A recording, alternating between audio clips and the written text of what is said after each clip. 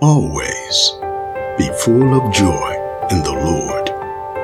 Let everyone see that you are considerate in all you do. Remember, the Lord is coming soon. So, don't worry about anything. Instead, pray about everything. Tell God what you need and thank Him for all He has done. Then you will experience God's peace, which exceeds anything we can understand.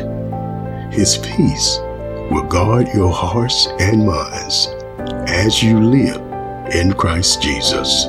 So, don't worry about these things, saying, what will we eat? What will we drink? What will we wear? Seek the kingdom of God above all else and live righteously, and He will give you everything you need. Keep on asking, and you will receive what you ask for. Keep on seeking, and you will find.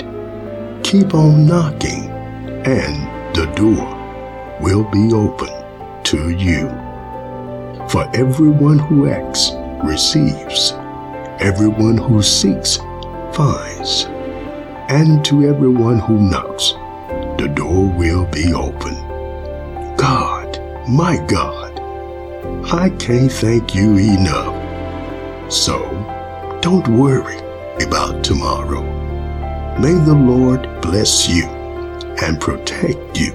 May the Lord smile on you and be gracious to you.